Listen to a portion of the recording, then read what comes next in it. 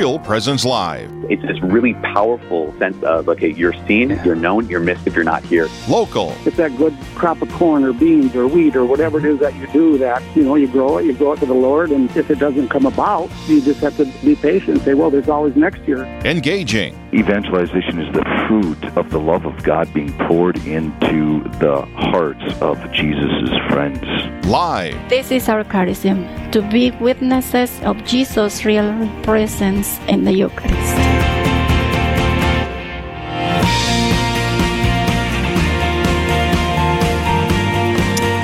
Good morning, everybody. This is Michael Goldsmith. I am with Father Randall Kazel here at St. James Coffee in Rochester, Minnesota. Welcome to everybody, and it's a little gloomy here today. At least we don't have the snow, so... That's right. We got some rain coming, but even this, we can give glory to God. He wills that we have some rain today. We take everything God gives us, we pray with thanksgiving. Absolutely. So somehow He wills it. Well, it's good to be here with you, Father. It's great. Yeah, another time on the air. We can preach the gospel. Yes. This is one of the best ways. And reaching out to people. Yeah, we reach people thousands of miles away in ways that we can't imagine. We're here in Rochester, St. James Coffee, and enjoying a great coffee. That's part of the perks of being here. Exactly. So if you have a cup, raise it here. And we're here at St. James enjoying their coffee. So God bless everybody out there this morning. And we just heard that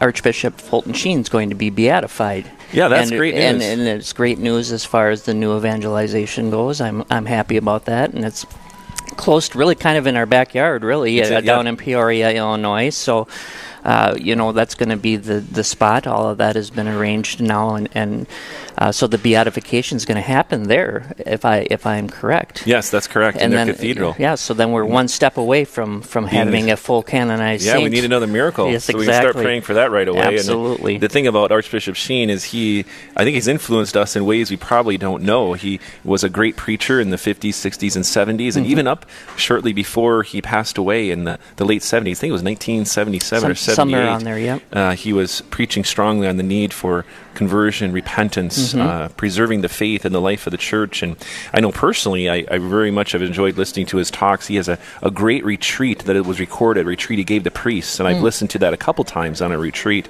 So I'm very grateful for the life and grace God gave to Archbishop Sheen, and he faithfully shared with the world, and still to this day gives blessings. Absolutely, yeah. And even his show is still viable. You can find it. It was tape recorded. It is not, of course, being.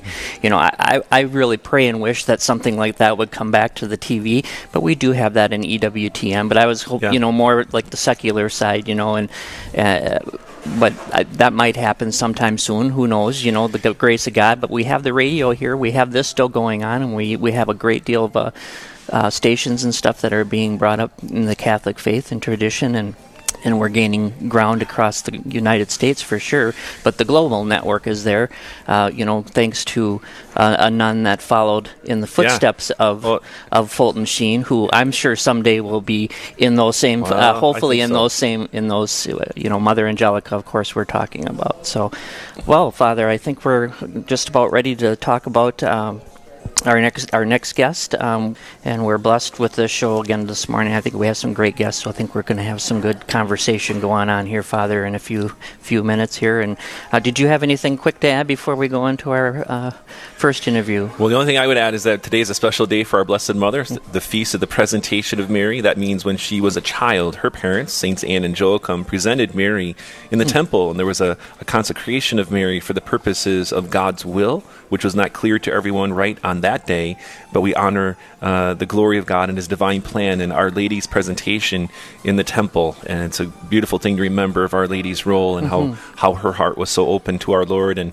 the blessings of her parents. Saints Anne and Joachim are great intercessors for us if we will come to them and ask them to pray for us with our Blessed Mother. Is that kind of the same thing as what she was doing when she presented Joseph and Mary presented Jesus? It was similar, but not exactly the same. Not exactly the same, okay. So, but it was still part of the Judaism.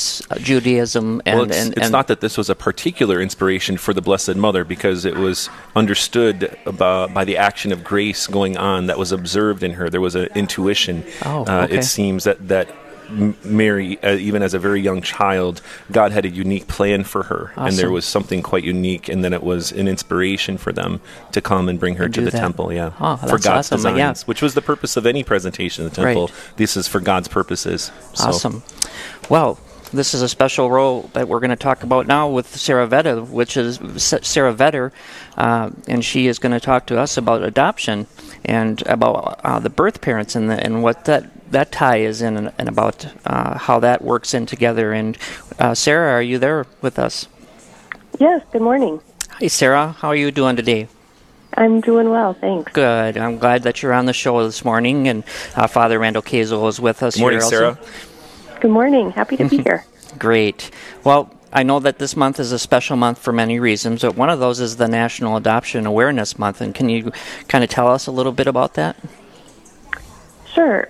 November is National Adoption Month, and for a couple different reasons. One is to just raise awareness about adoption, to get more people knowledgeable about what adoption is and what it can look like. Also to highlight that there's a lot of children waiting to be adopted and waiting to find their forever families out there, and to celebrate families that are built by adoption. Well, very nice. And how are you tied into this, Sarah? I mean, what if you want to tell us just a little bit about yourself and how you work in this role? I am the director of the Pregnancy, Parenting, and Adoption Program for Catholic Charities of Southern Minnesota. And so I work mostly in domestic infant adoption. I work with birth parents who are making an adoption plan, as well as with the families who are bringing a child into their home. Oh, very nice. And Sarah, this is a great work for the building up of the culture of life. It is a huge challenge to sensitize hearts and minds to the great dignity of human life, every single child. And so, why do you have this conviction at your heart, how we honor birth parents and their decision to choose life? Yeah, I think birth parents are often left out of the public discussion about adoption. We talk about children, which we should, because adoption is all about the child. And we talk about the adoptive parents and their joy in bringing children into their family. But I think it's also important to recognize that adoption wouldn't exist without birth parents choosing a loving option for their child. They choose life, and they make the most difficult decision of their lives, to place the child with another family. Yeah, that's beautiful. I mean, that's what when we're talking about the pro-life issues and abortion and that kind of thing, and we really push towards having, this culture of choose life, and I think this is a really important one because some people fall into that where they're in that limbo area of what should I do, right? And I mean, adoption should be a very viable situation, isn't that right, Sarah? Right. Yeah, a lot of women are in crisis in their pregnancy and weren't intending to become pregnant and feel like they're in a place where they're not ready to raise a child, or they want more for their child than what they can provide. And so adoption is a wonderful option that a lot of times isn't considered, but always worth looking at all of their options to find out what aligns with their values and what they want for themselves and for their child. And so adoption can be a beautiful way to give that child life and choose a future that they may not be able to provide. Yes, you're listening to Real Presence Radio. I'm Father Randall Kazel with Michael Goldsmith. We're blessed to have Sarah Vetter here in this month dedicated to adoption awareness. Sarah, you're involved in this great work of helping people to be aware of adoption. What sort of strategies have you found to be helpful with moms and dads to help them to consider adoption? Have you had any particular ways of approaching the topic with them? I work with a lot of pregnant men and pregnant women and their partners, and a lot of times they're planning on parenting, which is wonderful, and we've got a strong parenting program, too, to support that. But for families that are in any kind of crisis or facing struggles, I always bring up adoption. And it's not to tell them that they should choose adoption, because that's their decision and something that they need to weigh, but a lot of times it's not even brought up. And so just asking if they want to learn more about adoption or look at their options. And if it's something they want to consider, we look at the pros and cons and spend a lot of time talking about values and what they're hoping for their child. Oh, very good, Sarah. I think one of the things about this is we want to pray for those parents, but one of the things that's oftentimes hid is the preparation that someone who's involved in the work that you're involved in, the preparation of one's heart and mind. How do you prepare yourself for those life-changing conversations? How do you in your own mind and heart get mentally prepared? Because I think there's a good number of our listeners who would say, boy, I could have had this conversation, or maybe in the future, or they have someone they'd like to approach and engage in a conversation, but how does one get prepared, or at least try to be prepared for that question or that conversation? I think for friends and family wanting to bring up that conversation, first, get educated. Find out what adoption is. There's a lot of misconceptions about what adoption can look like.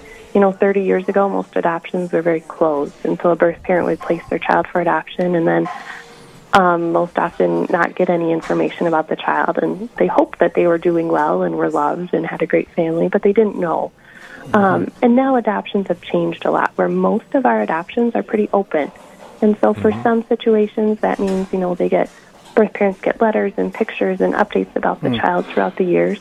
And on the very open end, a lot of our birth parents have ongoing contact and visits and play dates with the child. They're not co-parenting, but open adoption gives them the opportunity to be another loving adult in the child's life and not have those unknowns that can really eat away at you. Yes. Yeah, very good. That is beautiful. I think that's important. I think that's, certain situations, of course, you can't, those things can't happen. But, for the most part, I think we always should be open and allow that lovingness, especially the grace of God, to come into those situations and to help to raise that child, to the best of that child's potential. So, Sarah, can I ask you, with you said you're more in with the infancy and the early adoption. I mean, do you guys work with those that are in need of adoption at older ages too? Catholic Charities does not. Usually, children who are a little bit older and waiting for families would be through county foster care system. Okay. But there's literally hundreds of children waiting for families right now in Minnesota. Right. So there's a big need. There's a need out there for that. So that's another option for us that are supposed to be really focusing on the gospel and looking to life. That these children are out there that need loving families. So it's not just infancy and it's not just the early part. There's a great need across the whole spectrum. Is that correct? Absolutely. Yeah, kids of all ages just looking for a loving family that can provide stability and direction and a good home. Awesome. Yeah, and we may have even some listeners who are expecting a child now and not sure what to think of the future, and they're thinking of what kind of decision would be best in these moments. And what would you say to, say, a mom who's expecting and maybe hearing us talk about the possibility of adoption? How would you approach a mom who has that question in her heart? I would say, start looking at your options, whether someone is pretty sure they want a place for adoption or, fairly certain that they want to parent. It's good to look at the other options so that 1 year, 5 years down the road, there's not going to be any regret because they thoroughly looked at what would it look like to parent, what would it look like to choose adoption.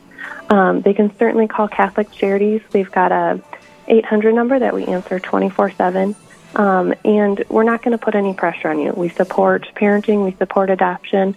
We're going to help you look at your options and your values and what that could look like. So anyone who wants to talk to a social worker any time of day, they can call us at 800-222-5859. And we'll answer and we'll talk about, what it looks like for them. But it's going to be their decision what they want for their baby and themselves. And again, that number is 1-800-222-5859. Thank you for sharing that with us, Sarah. And then also, are you able to pray sometimes with people that come to you? Is there the sense, I really liked how you encouraged moms to look into the future, because that really is part of the key to understanding what's best, is what say, maybe even at the end of one's life, what will you wish you had done? Or maybe 10 years into the future, what will you wish you had done? And our Lord is the one who gives us that wisdom, it seems to me. Do you have a chance to pray with parents sometimes? It depends. We work with people of all faiths. And so if faith is not a big part of their life or they don't want to pray, that's not going to be pushed on them in any way. But there are certainly women who do find that very meaningful and that is important to them, and then we absolutely can pray with them and explore their faith in this decision as well. Yeah. Well, is there anything, we have just a few more seconds left, if you want to say something really quick, if you have any ending conversation or any thoughts really quick, Sarah.